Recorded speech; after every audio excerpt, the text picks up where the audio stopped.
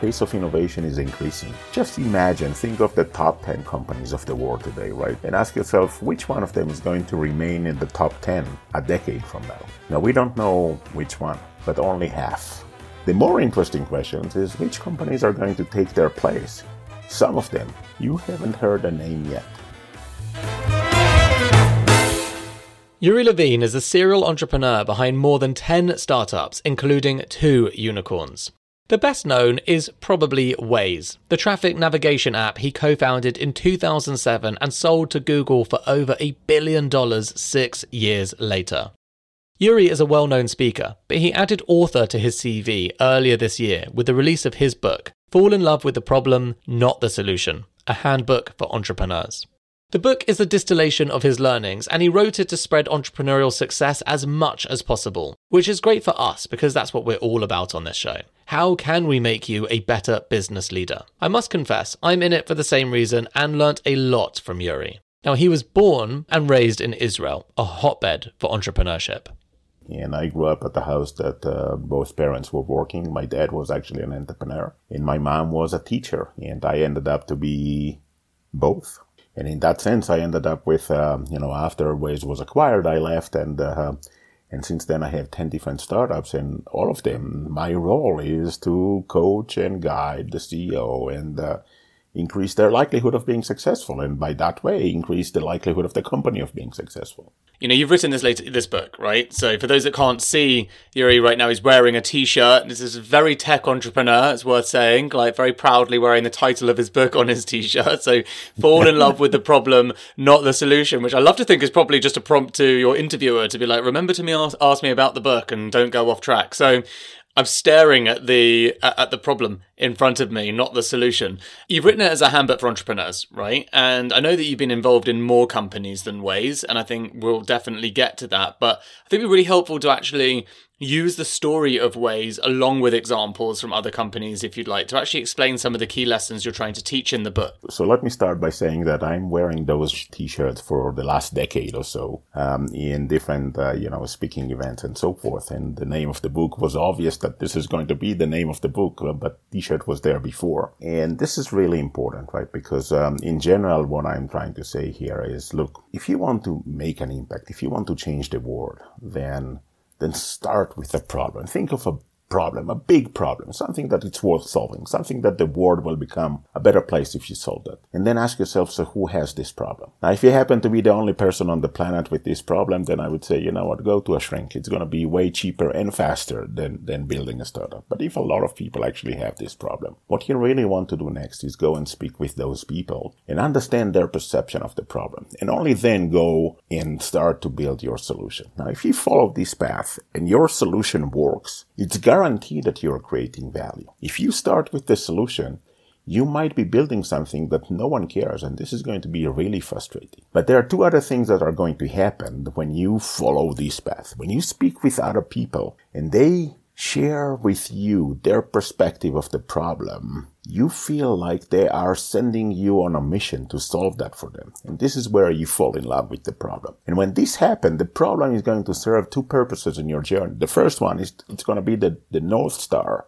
And when you have a North Star, you are way less likely to make deviation. You will have deviations, right? There are cloudy nights that you don't get to see the North Star, and there might be many nights of cloudy nights, but at the end of the day, you know where you are going. And when this happens, then you actually increase the likelihood of being successful. The other part is that the story that you are about to tell is way more compelling. Just imagine that we will be here in 2007 and I will tell you, I'm going to build an AI crowdsource-based navigation system. And you're going to say, yeah, really interesting. But you don't really care. If I will tell you I'm going to help you to avoid traffic jams, then you do care. And so when you speak about a problem, it's easier to create emotional engagement. And the result is that you will have easier life on user acquisition, on engaging with investors, with the media, with everyone. But then you go on the journey. Then let me define the journey as in 3 dimensions, right? It's going to be a long roller coaster journey of failures. And now let me split into each one of them. Roller coaster journeys, ups and downs all the time. Now, if you'll tell me, look, all the businesses in the world have ups and downs, I agree. All the businesses in the world have ups and downs. But the frequency of those when you're building a startups are dramatically higher. It could be a few times a day. Now, if you realize that this is going to be a journey of failures, then there are two immediate conclusions. The first one is that if you're afraid to fail, in reality, you already failed because you're not going to try. If you are going to try new things, you will fail. Albert Einstein used to say that if you haven't failed, that's because you haven't tried anything new before. If you are going to try new things, you will fail. And to a certain extent, I would say, look, I know that this is about leadership in business, but it also could be about leadership in parenthood. And maybe the most important thing that you would like to take from this conversation today is teach your kids to fail.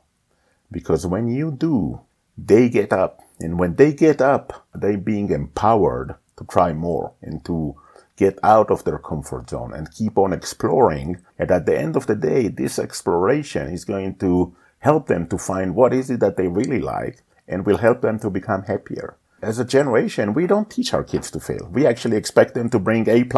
There is an old Japanese saying, Fall 7, rise 8. One of my favorites. Exactly, right. But there is another immediate conclusion out of that, right? If you realize that this is going to be a journey of failures, then what you really want is to fail fast. Because the faster that you fail, you actually have enough time to try something else, to make another version of it, another attempt, a different approach, and so forth. And you essentially increase the likelihood of being successful this way. Just imagine that you're playing basketball and you're trying to score from half court. Now, if you have one shot, it's probably you're not going to make it. But if you have 50, you're actually likely to make it. And you only need to score one. The journey is going to start by trying to figure out product market fit. And product market fit basically means that you are creating value to your customers or to your users. And if you don't, you will die. As simple as that. In fact, you never heard of a company that did not figure out product market fit. They simply died. That's it. But if you think of those that did figure out product market fit, and for a second I would suggest let's think of all the apps that you're using every day, right? So just imagine your smartphones, you're searching Google, you're using Uber, you're using Waze, WhatsApp, Netflix, Instagram, whatever it is, and ask yourself, what is the difference between any of those today and the first time that you have used that? And the answer is that there is no difference. We are searching Google today the same way that we search Google for the first time in our life. We're using Waze today the same way. We're using Uber or WhatsApp or whatever it is the same way. So once you figure out product market fit, which is the value that you bring to your customers, you don't change that anymore. It takes a long time to get there. So we don't realize that, right? Let's take a simple example. ChatGPT, right? This is out for the last 2 months, maybe 2.5 months, right? And you think about it, whoa, this is just released and it's already so successful. This is absolutely amazing. We forget the fact that OpenAI is 7 years old, right? 7 years old, they were working on something that will become good enough and available for the market. And maybe it's still not good enough. Maybe there's still a lot of work that needs to be done. And about $10 billion of funding to get there as well. Exactly. But it's a long journey. And the long journey is the one that is really important here. It was 5 years for Microsoft. It was 4 years for Waze. It was 10 years for Netflix. Each one of those companies that you're using every day, it was a long journey to get there. We hear that story so often on Secret Leaders, which is, you know me today and everyone thinks overnight success, but 17 years. Until right now I'm talking to you, 17 years. You know, that memory comes to me from a company called Photobox. We had 15 years from the founder of Shazam. It's amazing how long the iterations, and quite often as well in technology companies, right? Because I think utilizing technology, there's a lot that goes into it, including market timing, right? Market timing of, are you too early with your technology for it to actually be relevant and interesting to consumers at that moment in time? You can just be a bit too early, or you can be too late because it takes too long. Like, there's so many different factors at play. You know, when I even think about something like Waze, obviously Google Maps already existed. So you're not necessarily solving the problem of, like, how do I get from A to B generally because Google have mapped out the world at that point. You're saying, what if?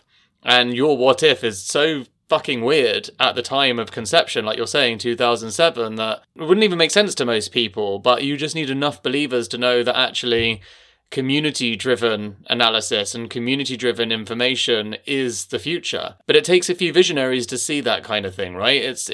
And I'm assuming a lot of patience. When you start to think about your new venture, your new journey, And often I compare that to to falling in love with a date, right? So there are many ideas that you think of, and eventually there is one. Or you go to many dates, and eventually there is one that you tell yourself she's the one. Now, at the beginning, you only want to spend time with your date. You don't care about the rest of the world. You're spending time with your ventures. You think about it from multiple perspectives. This is the problem I'm going to solve, and this is how the solution is going to look like, and this is what I'm going to do tomorrow morning, and this is a year from now, and so forth, until you feel confident enough, and then you go and tell your friends, this is what I'm going to build. Now, the first reaction is always the same. This will never work. And these are the nice guys. The lesser nicer guys, they're going to tell you this is the stupidest idea that they ever heard. You take your date for the first time to meet your friends, and they're telling you, she's not for you. This is where you disengage from your friends. So the good news is that you are in love and you don't listen to anyone else. The bad news is that you are in love and you don't listen to anyone else. But realizing the hardship of the journey, you need to be in love. You need to have the passion to go through the challenges period of this journey. Now, for a second, I would say when we started, Google Maps was just a map display. There was no turn-by-turn driving instructions on Google Maps. And there was no one else that was free, right? And so we had this vision, but the real vision was that we are going to help drivers to avoid traffic jams. And the only way that we can do that is that if we know where traffic jams are, and for that we needed a crowdsource. So the crowdsource was actually part of the solution, part of the vision of the solution, that all I need is someone to be ahead of me on the road to tell me what's going on, right? Because this is essentially the magic of Waze. Waze crowdsource everything. Now, the part of the magic, or one of the most significant parts of the magic, is that we crowdsource everything. Not just the traffic information and speed traps, but also the map itself. So the map that is being used by Waze was actually generated by the drivers, and this is maybe the most amazing part of the crowdsourcing, right? So we could have realized how, based on where people are driving and how they're driving, we have built the algorithm that takes all of this data and generates the map out of that. Now, obviously, if we will have a time machine and we will go back into 2007, you would tell me this will never work. And this is pretty much the response that I heard throughout the entire journey. 2007 was the year of the iPhone? And the iPhone was just released in 2007. Okay, so it's definitely early. Very early. The first version of Waze was running on a PDA. Remember, long time ago, there were dinosaurs and then PDA phones and then Nokia phones. PDAs and then Nokia phones. And then a meteor came down and wiped out all the PDAs. Exactly. And when you think about it, you say, wait a minute, this is only 15 years, right? This is how fast the world have changed. And what does it mean about the future? The future is going to be even faster, right? So look, if we will have a time machine and we will go back into 2007, that means that I'm going to take away your iPhone and Waze and Uber and WhatsApp and Netflix and pretty much everything that you're using every day. It's unclear that some of us will survive. Pace of innovation is increasing. Just imagine, think of the top 10 companies of the world today, right? So Apple and Amazon and Google and Microsoft and Facebook and Tesla and whatever. And ask yourself, which one of them is going to remain in the top 10 a decade from now? Now, we don't know which one, but only half. If we would know which one, then I would say, you know what, sell short on the others, and this is it. And then we are done with the podcast. There is nothing else that you need to know except the fact that you need to sell short on those. The more interesting question is which companies are going to take their place in the top 10 companies. Some of them, you haven't heard a name yet. Now, going into this journey, we started by realizing that, okay, wait a minute, we need to actually do some heavy lifting of coding here because we want to switch from a PDA version into a mobile phone, and we need to do everything in real time, and we need to calculate traffic information, and we need to do constantly rerouting all the time because this is based on traffic information. And so we went fundraising, and that was 9 months of journey trying to get funded, right? And usually I would say, look, if you think that building a startup is a roller coaster journey, then fundraising is roller coaster journey in the dark. You don't even know what's coming. And this is how scary it is. And by the way, when you get to the closing part of it, then it's in the dark and upside down. And so things can flip, instantly, and you don't even notice what happened. And so we started our journey, official journey, only at the beginning of 2008, exactly 15 years ago. And we built the first version running in real time, running on a Nokia phone, and that was actually pretty successful in Israel. And we realized that, wait a minute, if this is successful in Israel and it started out of a blank page, out of thin air, then we crowdsource everything. We can go global with that, and this is exactly what we did. It was not good enough. Now here's the gap in the problem, right? The story make perfect sense for everyone. No one likes traffic jams. So we found a common enemy of all the drivers that they are willing to do a lot in order to fight traffic jams and speed traps. And that was the promise. We are going to outsmart traffic together. And so people downloaded the app in multiple places, and it was simply not good enough. And what we did, and this is, journey of failures, multiple iterations, we spoke with the drivers. We asked them what doesn't work for them, and they told us. And we fixed that. We built the next version addressing everything that they have told us. And then iteration after iteration after iteration, more than a year of iterations until it's starting to become good enough. Now, this is really important. For each one of those iterations, you go with the conviction that this is it. And the day after you figure out that it's not, you start off the next one. And this is really the most important part of the understanding of the journey of failures. At the end of the day, if you want those iterations to happen quickly enough that you don't fall in love with your new iteration, you fall in love with the problem. You remain focused on making it work for the users. And the only way that you can do that is by listening to them, because otherwise you don't know.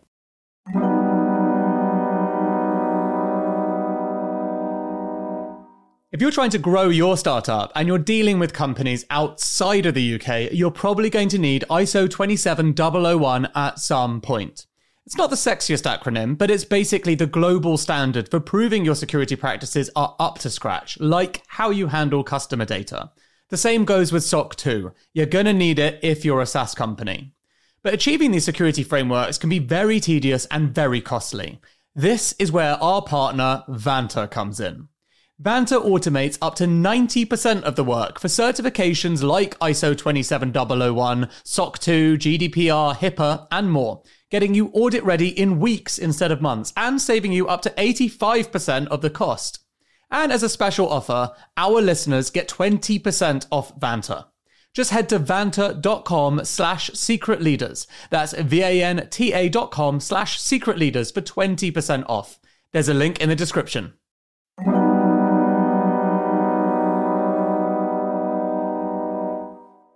Look, you know I'm fascinated by AI, but until the machines take over, there's only one thing that's going to determine your company's fortunes. People. This isn't some kind of hollow point to make me look good. If you speak privately to any successful entrepreneur, they'll confirm it's true. So, if you're a leader of a growing business, then you should check out Personio. It brings together all the important HR things like hiring, onboarding, payroll data, performance reviews, and so on. You don't want loads of employees sending you emails asking for time off. You want to be able to see things objectively, like it's taking you too long to hire. You want to do performance reviews well, having clear goals for people that are logged in a centralized system. And you want to do all these things in one simple tool without having to become an HR expert. All of this is possible with Personio. Check it out at personio.com/secretleaders. That's personio.com/secretleaders. There's a link in the show notes. So coming back to, I have a question that I'd love answered, and I am a daily Waze user. And one thing I've just never understood, like, how did they figure out that first one thing? So the thing that I've always wanted to know about Waze, and I get to ask you directly, there's no value to the generous people giving all the data in advance in the first X many thousand customers, because they're not getting anything back. Was that the hardest problem to solve? And I guess like I'm wrapping it up into a bigger question, which is what was the hardest problem that you fell in love with to solve? So you're right. You actually need critical mass. Otherwise, there is no value. And how do you get to critical mass is always the challenge for marketplaces. And it's always the challenge for crowdsourcing. You'll basically say, wait a minute, there is not even a map. So what's the value for the first driver? And the question should have been differently. Who was the first user? These are enthusiastic amateurs. These are people that care about GPS and GIS and maps, and they get frustrated with the fact that the map near their home is outdated, and their street, they are living in a new neighborhood that is there for the last 3 years, and it's still not on the map. And And the ability to actually control your own destiny was really critical for the first group of innovators. That was one part of it. The other part of the equation, and this is really important to understand. Look, there are a rule of thumbs of creating crowdsource information, right? If you have information that lasts longer, then you can rely on active participation.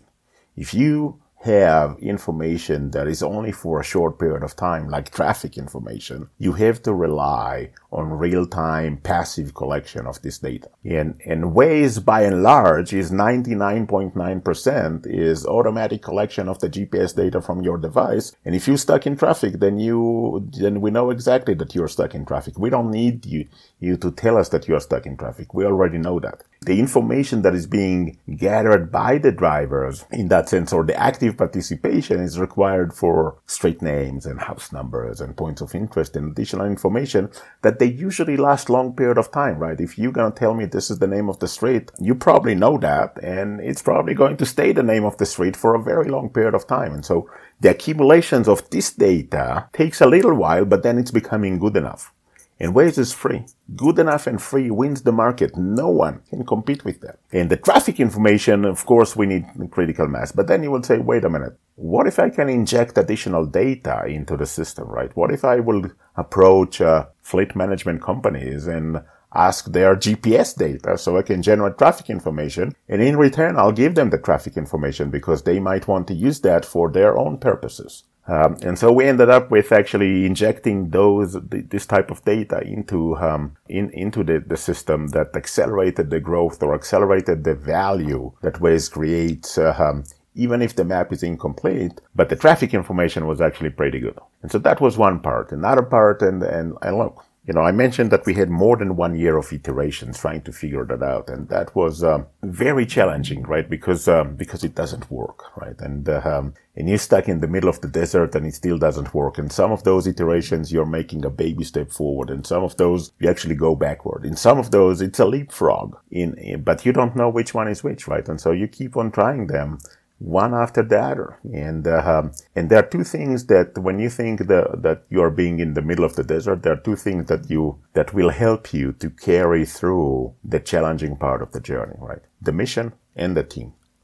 If the mission is right and the team is right, then you will end up with keep on going, never give up. And this is, by the way, the most important behavior that you want from an entrepreneur, not to give up. Because it's going to be hard, and it's going to be long, and it's going to be harder than you think, and it's going to be longer than you think, and it's going to be more challenging, and it's a roller coaster, and you will have multiple failures, right? And to not run out of money, right? You might be running out of money. Look, most of the startups that I know ran out of money or almost ran out of money, right? And even if you think of a company like Google, they actually have hard time to raise capital at the beginning. They actually were unable to raise capital at the beginning, and they approached Yahoo and asked Yahoo to acquire them for $2 million, right? 2 million, not 2 billion, not 2 trillion, just 2 million. And Yahoo said no. Now, a lot of people would tell me big mistake, and for a second I would say no. They're right decisions or no decisions, because when you make a decision, you don't know what it would be like if you will choose a different path. You don't know what would have happened if Yahoo would have said yes back then, or you don't know what would have happened if Waze would have said no to Google at $1.1 billion. And if you'll tell me that Waze today worth way more, yes, definitely. 10 times more users and obviously, making 500 times more revenues and so forth. So definitely a better company today than it was 10 years ago. What we don't know is whether or not Waze would become what it is today without that transactions back then. So when you make a decision, by definition, it's the right decision. Yeah, I think that's really well said. And, there's a famous interview with Kevin Systrom from Instagram where they asked him if he was upset about selling the company for $1 billion because it's worth so much more now. And he just bursts out laughing and just points out how ridiculous the journalist is. It's $1 billion fucking dollars. Obviously later, many years later, he kind of changed his tune a bit, but it's obviously worth saying, backing your decision and knowing that it's the right thing and not looking at it now it's a bigger company, therefore it was a mistake. It's just a ridiculous way to look at things. We cannot change the past. Very true. Even he can't change a past. But he can show you what you were doing 4 years ago, so that's sort of similar. My favourite fun fact about Google, by the way, do you know who their very, very famous early angel investor was? I'm talking first or second round. I forgot his name. He was the founder of Sun Microsystem, I think. Well, yes, but this is even more ridiculous. No, and it's just not well known for some reason, but Jeff Bezos was in the Google seed round. Yeah. It's insane. It's a footnote, casual from him. Anyway. So let me go into something that turns out to be very important. And I spoke with many entrepreneurs that their startup failed and asked them why, what happened. And about half say the team was not right. And I kept on asking, okay, what do you mean the team was not right? And what I heard the most is, we had this guy not good enough. So not good enough was the main reason. Another reason that I heard quite often is that we had communication issues, right? Something that I actually called ego management issues. And then I asked them the most interesting question. When did you know that the team is not right? All of them knew within the first month. Within the first month. Then he said, wait a minute. If you knew within the first month that the team is not right and you didn't do anything, the problem was not that the team was not right. The problem was that the CEO did not make hard decisions. Making hard decisions is hard. Making easy decisions is easy. This is why most people don't like to make the hard decision. And in a small organization like a startup, they will go all the way to the top to make that decision. The result, by the way, is always going to be the same. The top performing people, they would leave. They would leave because they don't like to be in a place that is unable to make hard decisions. And they would leave because they have a choice. Now, for an organization that you have people that shouldn't be there and they're still there, and the top performing people are leaving, that's the beginning of the end.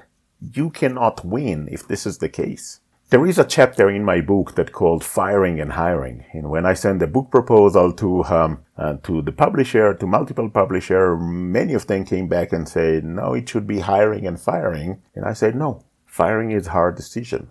Hiring is easy decisions. Therefore, you need to learn to fire first before you're going to hire. And one of the most important conclusions of this chapter, and this is for all hiring managers wherever they are, is every time that you hire someone new, mark your calendar 30 days down the road and ask yourself one question. Knowing what I know today, would I hire this person? Now, if the answer is no, then fire them immediately. Because what happens from this point on, you already set the trajectory of this person not to be successful. So this person is not going to be successful. Everyone knows. And if you don't do anything, then you're actually going to lose your leadership. But if you do, then what happens is that you build the trust of the team, those that stays, and you actually enable that particular individuals to become successful someplace else because they are not going to be successful here. And the sad story is that they already know that. And so if you are going to do that, they are going to be relieved as well. In general, we can take that. Now, by the way, if you would answer that question, yes, I would hire this person, then you should go to this person and tell that person that you are actually very pleased with the hiring decisions and they exceed your expectation. And if there is something that you can do in terms of give them more equity, that's exactly the time to establish that. In general, we can take that for anything in life, right? Knowing what I know today, would you do something different? If the answer is yes, then do something different. What I want to know is how much of what you've just said to me, distilled into a book of wisdom, after 2 unicorn companies and 10 other companies and a long time in entrepreneurship in general, how much of that were you practicing at the time at Waze? Like, how much of that was something that you actually understood to be true, and how much of it is reflections you wish you'd have learned faster? So obviously part of it I've learned throughout the journey, part of it I've learned before. But one of the most interesting parts of Waze is about when we started. And the story goes back into 1999, where 3 friends of mine started a startup in Israel called HumanClick. And no one heard of this company because they got acquired 16 months after, in year 2000, by LivePerson. And usually if, you are an entrepreneur, your company is being acquired, you are being asked to stay for X period of time. And in the first period of time, you are trying to make integration work. And then the next period of time, you're trying to find someone to replace you. And then the third period of time, you're starting to think of your next journey. And after 2 years or 3 years and one day, you leave and you build your next company. And these 3 founders stayed there until 2007. And I asked them why. And they told me that was the best working place we ever had. And based on that, we decided that we're going to build Waze as the best working place we ever had. Look, when you start a company, accept the mission and the problem you are trying to solve and your vision and everything else, you also have an opportunity to establish the DNA of the company. And you can do that on the first day. You can basically say, this is what I want. And the best approach to do that is, by the way, ask yourself, so what was my best working place ever? And when you look back, then ask yourself why it was the best working place. And then this is the beginning of the definition of your DNA. And we decided that we want our people, our employees, to be happy with where they are. And we actually had that in our dialogues, in our interviews, in our continuous dialogues. And if someone was not happy, we thought that they deserved to be happy someplace else. And we ended up with actually having people that their DNA was part of their vision. They wanted to work in a place like that. And therefore, we ended up with building the best working place we ever had. The result of that, by the way, is that you have very low attrition.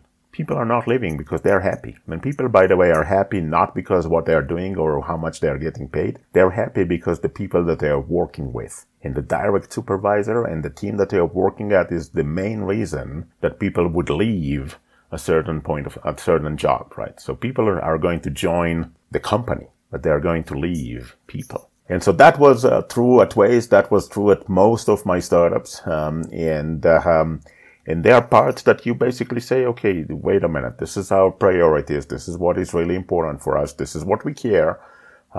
This is how we are going to behave and so forth. And we ended up with actually building multiple companies that are very successful in the terms of happiness of the employees, right? Because the employees turned out to be the number one priority. Now, what happens in this case is that when the company is struggling, when the company goes into trying to get funded, is unable to get funded, and you basically say, wait a minute, I have no money to pay, and I understand that I cannot force you to stay, but if you will stay, then it's increased the likelihood that we will become successful, and you end up with 95% or even 100% of the people stays. That's because they were the top priority. It almost sounds like the thing that you're reflecting on is that you've fallen in love with the problem, and the problem is employee happiness. So if you fall in love with trying to keep your employees happy, the solution is obviously you get the outcome of successful startups, because what you're essentially buying is motivation. Look, at the end of the day, companies are successful because of their employees.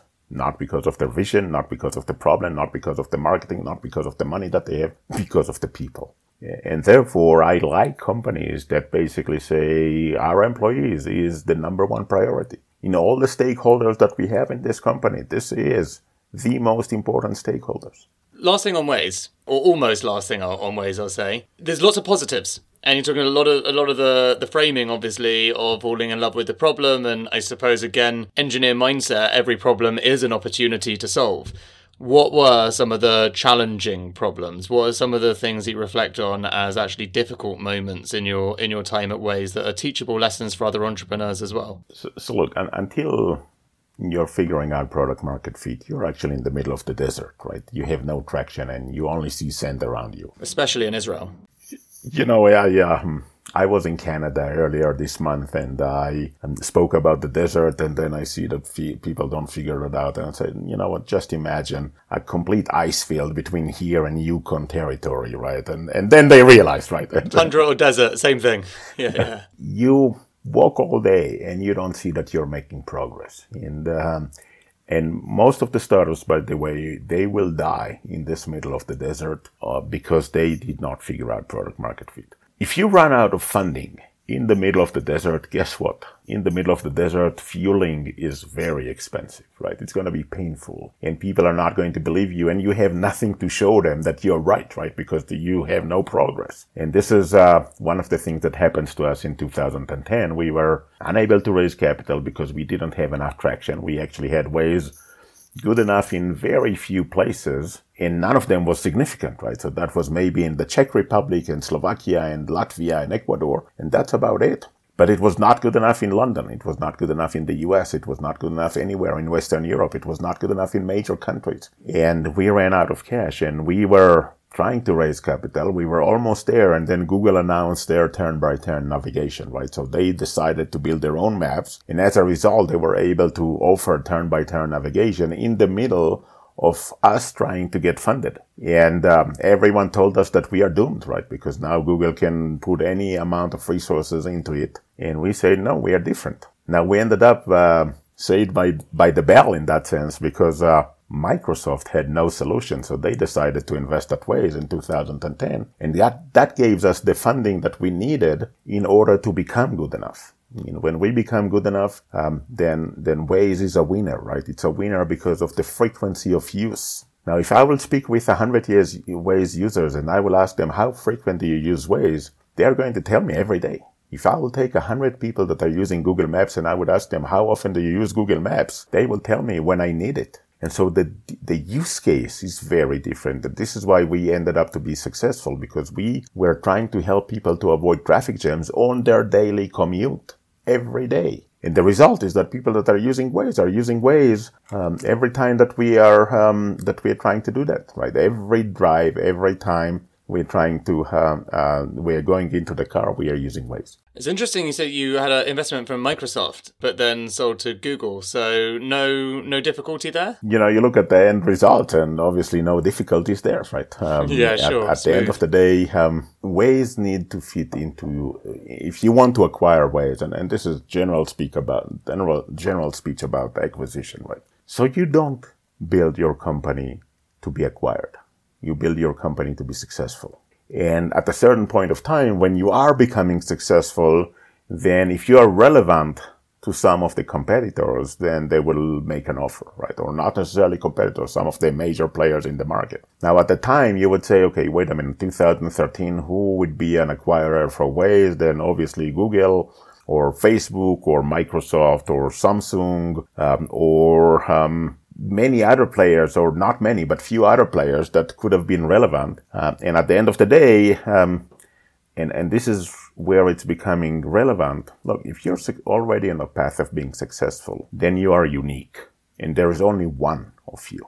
And therefore, if someone wants to acquire you, then everyone else realizes that, wait a minute, if you're being acquired, then you are off the table. If you're off the table, then I cannot acquire you anymore. And therefore, I need to make the decision today if I'm ready to acquire you or not. Obviously, back then, Microsoft was unable to make that decision. Fair enough. Okay.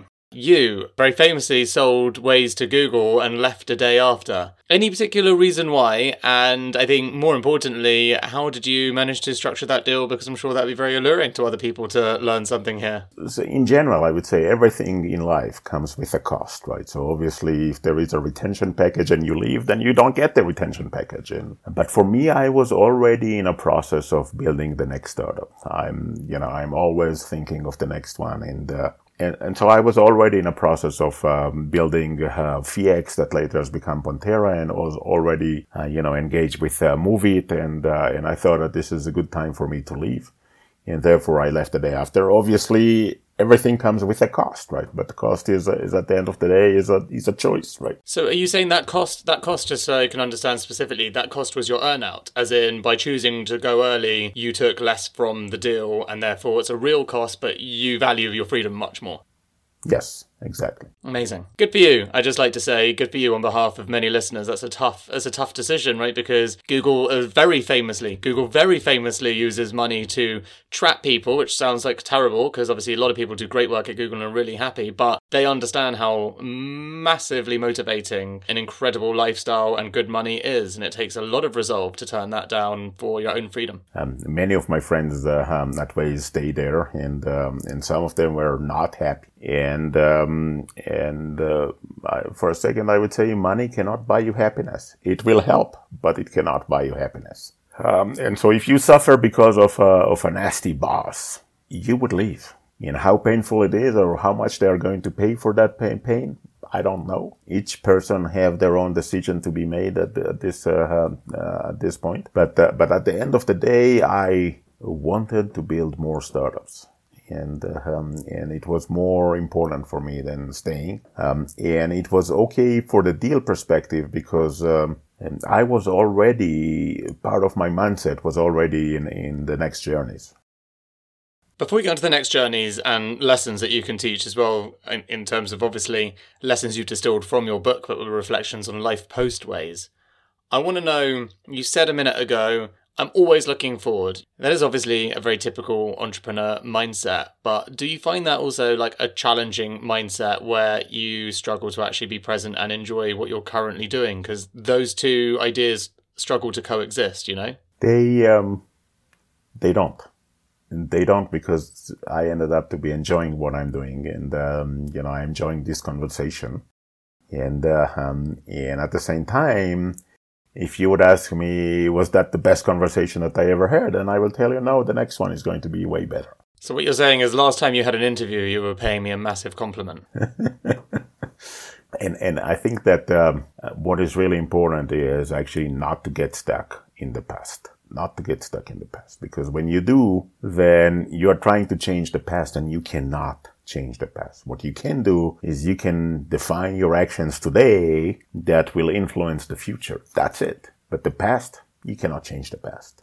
Talking about your past and the future from Waze, talk to me about how you got into building 10 different startups. Like, why was that something you wanted to do? Did you start with an idea of like, there's a certain number I want to do for a certain amount of time, and essentially I have this thesis of how I can spread my time? Or did it just kind of start happening and you realized this is quite a lot of fun, I want to keep doing it? So it's more of the first one, but ended up to be the second one, right? At the end of the day, look, I've created, or we have created, a lot of value to the mankind with Waze. And we are saving them time. For a second, I would say there is way more value in Waze today than there was by just saving time, right? Because we create certainty, right? So you know how long it's going to take you to get to a destination. And that, by and large, is way more important than, being able to get there 5 minutes earlier. But for me, my mission is about value creation. I want to create more and more and more value. And because of that, I'm building startups. Because of that, I've built Waze. Because of that, I wrote my book, because I want to help people to become more successful and create value through that part of the journey, right? And in most of my startups, they have common denominator of doing good and doing well. Actually, all of them when they started. And each one of them is trying to solve a problem, right? And basically, the simplest way to create value is solve a problem. You led an academic workshop, I read about this, it was entitled How to Build a Startup, and it was aimed at undergraduate and graduate level business students, right? So not to try and rip off all of your teachings into a couple of sound bites for our listeners for free, but what was your best advice from that? It might sound a bit odd, but read my book. Oh, I mean, that's a perfectly reasonable thing to say, but go on. I built this workshop, or ended up to be a whole semester course back in 2016 or 17. And after it was completed, I basically said, this is a content for the book. And so the book is by and large based on that, or vice versa today. And obviously more chapters in the book than there were back then. An entrepreneur sent me an email after reading the book. He'd say, look, this is the most amazing book that I ever read. But the more interesting part is that my mom, which is an elementary school principal, she took my book away and read it, and she had more footnotes than I did. And after that, she said that was the most important educational book she ever read, and that was not an educational book. The whole relationship with education, which arguably, is about to change enormously because of AI, like it just has to, the whole education system. And the reason I'm saying it is because of what you said earlier, which is we don't teach kids about failure. The whole exam process, like everything is about perfection. It's about polishing something up for an exam. It's a fail or a pass. It's done. I did not do well in an academic scenario at all. I was just awful at it. I'm pretty decent at entrepreneurship. I have a bunch of companies, and like the whole process of trying and failing and just going up again, it really suits me. But school did not. And a lot of entrepreneurs I know relate to that as well. And school didn't work for me either. Actually, it did. Most of my friends are from school, right? So many of my friends are from school, so it did work in that sense. Yeah, me too. Which is ended up, one of my kids that was actually a terrible student, I told him, look, the most important thing at high school is friends, right? Because everything else you can, if you don't like the results, then fix it later. But here is where I disagree, right? It's not about AI. It's about the fact that we are still using the same school system that was there for more than 100 years, or about 100 years in some places, and nothing have changed, right? We went to school the same way that our parents did, and our kids went to school the same way that we did, and they still have the same way of being taught, right? And it doesn't make sense, right? The world is changing, and we have learned so much, because at the end of the day, and this is where it goes to our kids, right? What is it that we want for our kids? What is it that we really want for our kids? And then you'll say, I want them to be happy. But school doesn't teach them how to find happiness and what is happiness, right? And so at the end of the day, school doesn't teach them about building relationship with other people, right? School doesn't teach them interpersonal communication, right? School doesn't teach them anything about failure and journey of life and figuring out multiple things. School doesn't teach you about becoming a good parent, right? So all the most important things in life, because if I would ask you, okay, what are the most important things in life for you? Then you will end up with saying, you know what, I have maybe 4 major things, right? What is it that I'm doing? So this is my purpose or my mission, my relationship, my kids, and maybe your friends. And that's about it, right? And what exactly is school's role in teaching you in all those, right? And the answer is that it doesn't. It has to change. Uri, I'm running out of time. I could ask you loads more questions. However, that wouldn't be fair. So, going to get you to wrap up. I'd love you to do a pitch and explain to our listeners why we need to go out and buy your book, Fall in Love with the Problem, Not the Solution. Whoa, wait a minute. I thought that this is your job to do. That's so true. That is my job. And I say the same thing you do, which is, hey, listen back to the episode and figure it out yourself. Actually, I've got a much better question for you, which was, what was the funnest chapter for you to write? What was the one that you enjoyed the most? So understanding users, that we haven't even spoke about that, and firing and hiring. And because those two, I thought that they are relevant to way more people than rest of the chapters. And I thought that their insights are so dramatic in your ability to help you to become more successful. And when I look back, I would say, look, if there are only 2 chapters that you're going to read, these are the 2. Amazing. Uri, thank you so much for your time today on Secret Leaders. It's been a massive pleasure getting to speak to you. Thank you. I appreciate the time. Uri Levine, a man with a genuine love of helping others find success in business. Now that's a mission I can get behind. Thanks for listening to this episode of Secret Leaders. I've been your host, Dan Murray-Serter. The episode was produced by Ruth Edwards and Sol Harris. It was brought together by our head of podcast, Will Stollerman. See you next time.